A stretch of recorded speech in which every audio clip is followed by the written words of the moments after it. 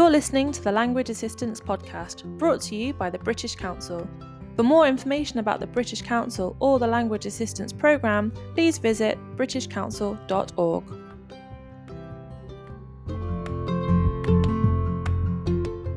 When it comes to getting ready for your assistantship and getting ready to go anywhere really, one of the big things you've got to do is pack your bags and get ready to go.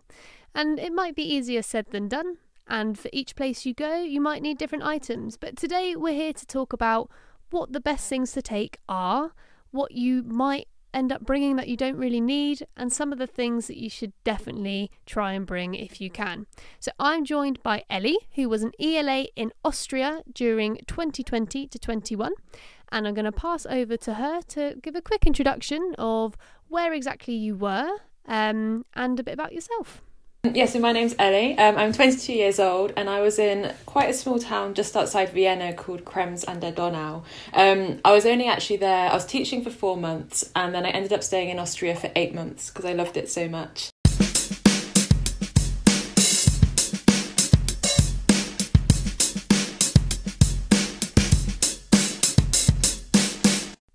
My first question, which is probably something that lots of assistants are thinking about before they go, is how many suitcases did you take with you?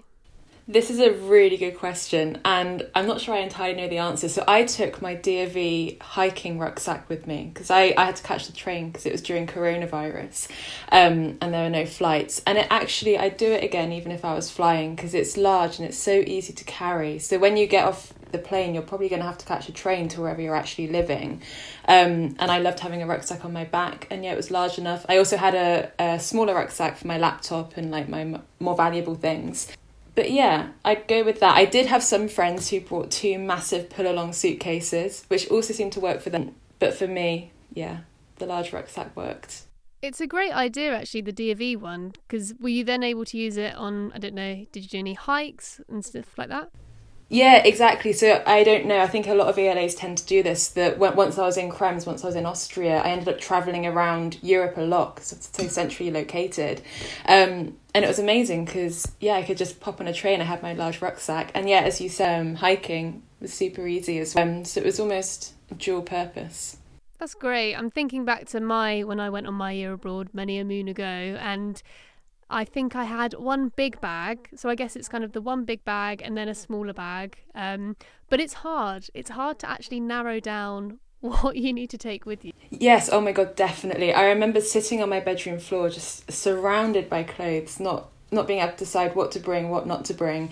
And I don't know if you found this, but I got to Austria and I didn't have half the things that I needed, despite spending literally about 3 days packing. I think it's a skill. I think it's an art form. I think one of the biggest things for me when it came to kind of considering, okay, where am I going? I should have, maybe I didn't do it very well, but start with what's the weather actually going to be like? Not what I think it's going to be like, but look online and look at a weather report to gauge what kind of clothes you need. Yes, oh my God, definitely. As I said, I was in Austria and I knew it was going to be cold, but for some reason I didn't quite grasp how cold it would be. And I took a raincoat and I got there and it was about -5 and I was like, why on earth have I brought a raincoat? And it was just so cold. So I'd absolutely take the weather report serious. The other thing that I did notice though, in Austria in particular, is the seasons are really they're quite extreme. So the winter is really cold and then summer was really hot. So I did find that I went with a fair amount of winter clothes and it got to June and it was just so warm. So also definitely pack a variety if that's the sort of country that you're going to be in. It's interesting you raise that about the seasons because I know we have assistants that go to Quebec and I think it's actually advised that they buy the winter coat when they're there because they're actually cheaper. You can go to a secondhand store or something, and they are the proper winter coats. Not to say the ones in the UK aren't, but they're built for that. So sometimes it could be the case that actually pack what you know you can get here, but there might be certain things that are easier to get over there as well. Absolutely, definitely. I think also when you've got really limited space, you might not want to be wearing or carrying a massive coat with you across Europe or even to Canada. And I think one of the things that I really wish that I'd sort of considered before I left is that there are shops in the country that you're going to be moving to, and you can absolutely buy whatever you need if you do forget anything. And for some things like coats, yeah, as you say, it could absolutely be easier just to buy them there. I remember I took one pair of shoes with me, and I was on the train, and I was like, goodness me, what have I done? I've got a pair of Converse and nothing else. And obviously I got to Vienna and I was like, oh, there's shoe shops here, so it's fine. So yeah, definitely bear that in mind.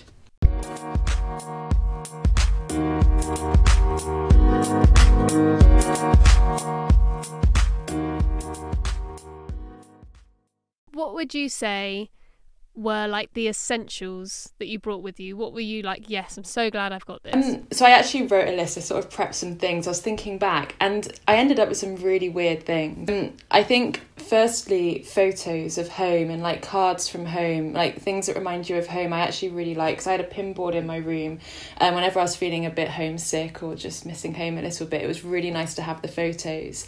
And likewise, my teddy bear. I didn't bring my teddy bear and I wish I had, and I brought it to uni with me, and it's just nice to have a touch of home, I think. On a more practical level, adapters. I only brought one adapter with me, and that was quite a large mistake, particularly because I was in lockdown for the first 10 days or so. And because you don't just need one adapter, you need multiple, and that applies whether you're in lockdown or not. So adapters are a big one. That's a very practical tip. I appreciate it. It's very worthwhile. What was something on the other side that you maybe brought lots of, or just you thought, oh yes, definitely need this, and then it turned out you really didn't need it? I think there were things like, because obviously I was aware I was going to be teaching, I was like, oh, I'll do a massive WH Smith haul and like grab loads of stationery and things like that. And actually, I probably wouldn't do that again, because again, you can buy it in the country that you'll be working in. It's sort of a waste of space and it gets damaged on the way. So that was probably something that I absolutely wouldn't bring with me. Also books. I don't know why, but I didn't really know what I thought I was going to be doing, but I bought a lot of books with me and they're heavy and I never ended up reading them.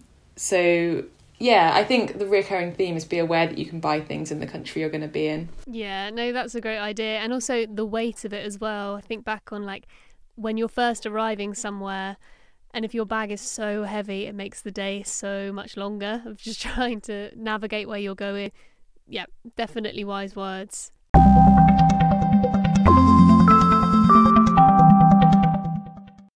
And then kind of switching it round now. So you've had your year, you've had your assistantship, having the best time in Austria, and then it comes to having to come home. And you almost have to do the reverse of it and decide, okay, what do I actually want to bring home? What can I leave here? What's really special memory-wise? How did you make those decisions, and what were the key things that you brought back? I think, firstly, again, the same way that I'd recommend packing going to wherever you're going to work, sentimental things are really important. So I found myself bringing back like even leaflets of places that I visited back to the UK. And that I look back at them now and they're really, really fond memories. So definitely sentimental things, even train tickets, postcards, because you're not going to be able to get them in the UK. And yeah, you've got such fond memories attached to them. So I really, really valued that. I think that's probably actually... food as well actually was another thing that I thought of. In Vienna or in Austria, there's like Männer bars and they're quite hard to get certain flavours in the UK. So I stockpiled them and brought them back with me. So I think that's something else. Interestingly, in terms of clothes, I ended up leaving a lot in Austria because I realised that I didn't wear them. I'd rather make space for the food and like things that I was bringing back. So yeah, it's sort of a very different... I packed very different things coming home to as when I went out. Totally. It's your perspective changes of what do I actually want to stay with me and what will make me kind of think back on those times. I remember, so I spent some of my year in France, and I remember, I think it was the student organisation there had, for people when you were leaving, you could leave some of your stuff there. So for the next cohort of students that were arriving, they might be able to, for example, I wasn't going to take home my plate and cutlery and things like that. So it's definitely worth checking out if there's a local student organisation or charity, or even charity shops, for example, that when you're leaving stuff behind, if you're not going to use that and you don't have a purpose for it, someone will really benefit from that. So I definitely found that that's a good way to do it as well. In Vienna, there's like a women's shelter, and again, you're not going to coordinate finishing your shampoo so that it's, completely empty by the time you leave. And they take in like half opened like toiletries, half finished like body creams, and that was really good. And there's also very, very large bins in Vienna, or they look like bins, where you can put like old clothes, unwanted shoes and things like that. And I ended up putting a load of clothes in there, and yeah, definitely it's a really, really good point.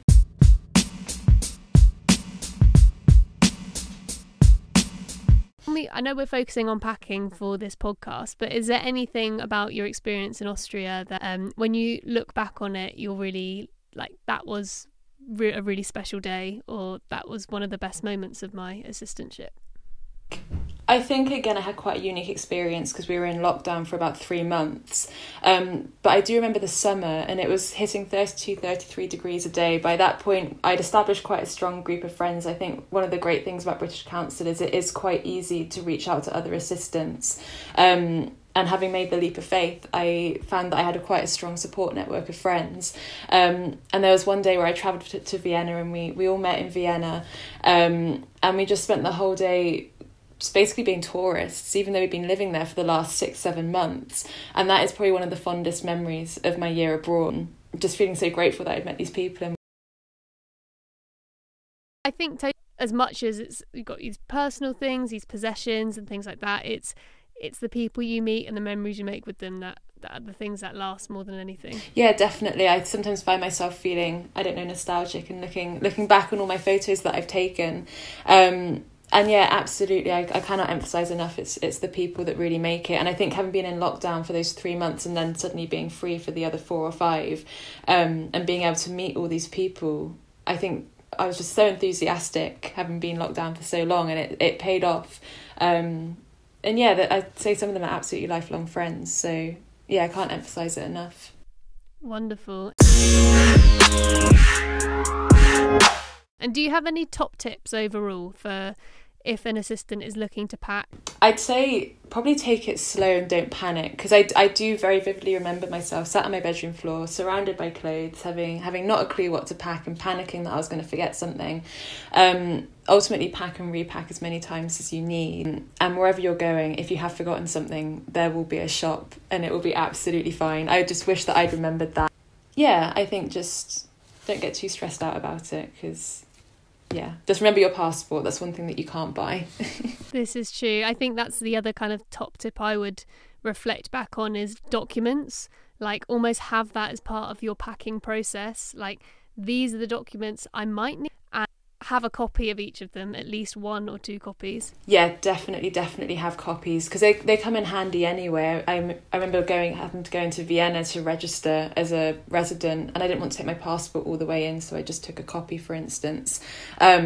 I'm not sure if you'll necessarily be allowed to do that everywhere, but yeah, copies are really, really good. I also found, in terms of packing, to have my large rucksack with all my clothes and shoes in and stuff, and then having my smaller rucksack of really valuable things, so like my documents and my laptop and stuff, so I could have it close to me and I wasn't rummaging around in a massive bag as I was travelling, trying to find my passport and my visa and things like that. So yeah, I definitely do that again.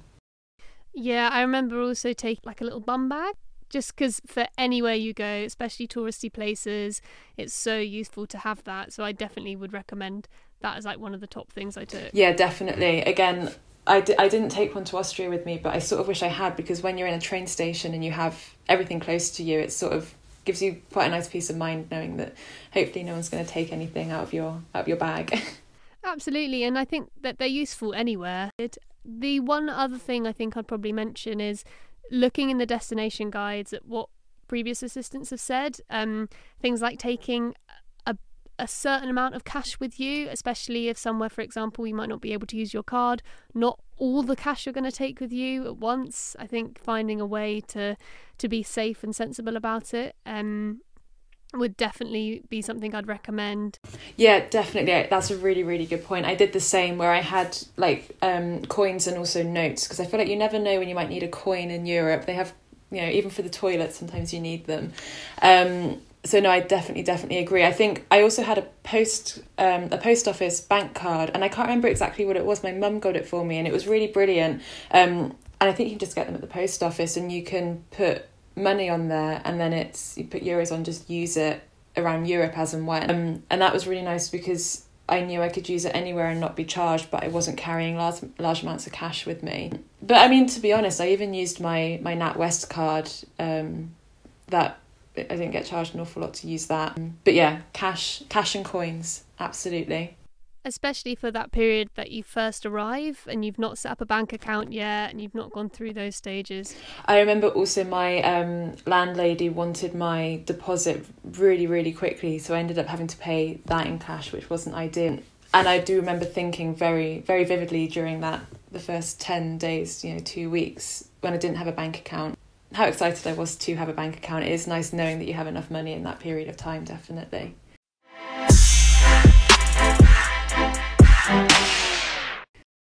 As one of my final questions, what food did you take with you?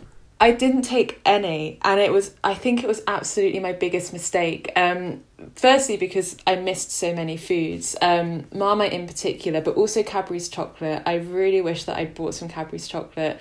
I think about 3 weeks in, I asked my mum to send me some Galaxy, which was so appreciated. But also for the second reason that I'd be telling my flatmates about things like Marmite, and they'd be like, oh, I've never heard anything like it, like, what's it like? And I wish that I'd brought it with me so I could be like, well, this is what it's like. It's a really good talking point, particularly when you've just moved in with new people. So yeah, I didn't bring anything, but my advice would be to absolutely bring things that remind you of home. Well, that's excellent, and thank you so much for providing all those tips, all the advice, and I think it's just kind of each person knows what they need, but thinking about some of those more sensible things with adapters, documents, and just writing a list would be my biggest thing to kind of end this podcast on. I don't know if you did a list too, yeah? Yeah. I was going to say, make a list and add to it and take away as and when you need. I found it really useful to do a list over a couple of days, because then when you're brushing your teeth, you're like, oh, I need to remember to put my toothbrush on that list, for instance. So yeah, definitely have a list to hand. Wonderful. Well, Ellie, thank you so much for joining me on today's podcast. Thank you so much for having me. And good luck with everything that comes next for you. Thank you so much. Thank you.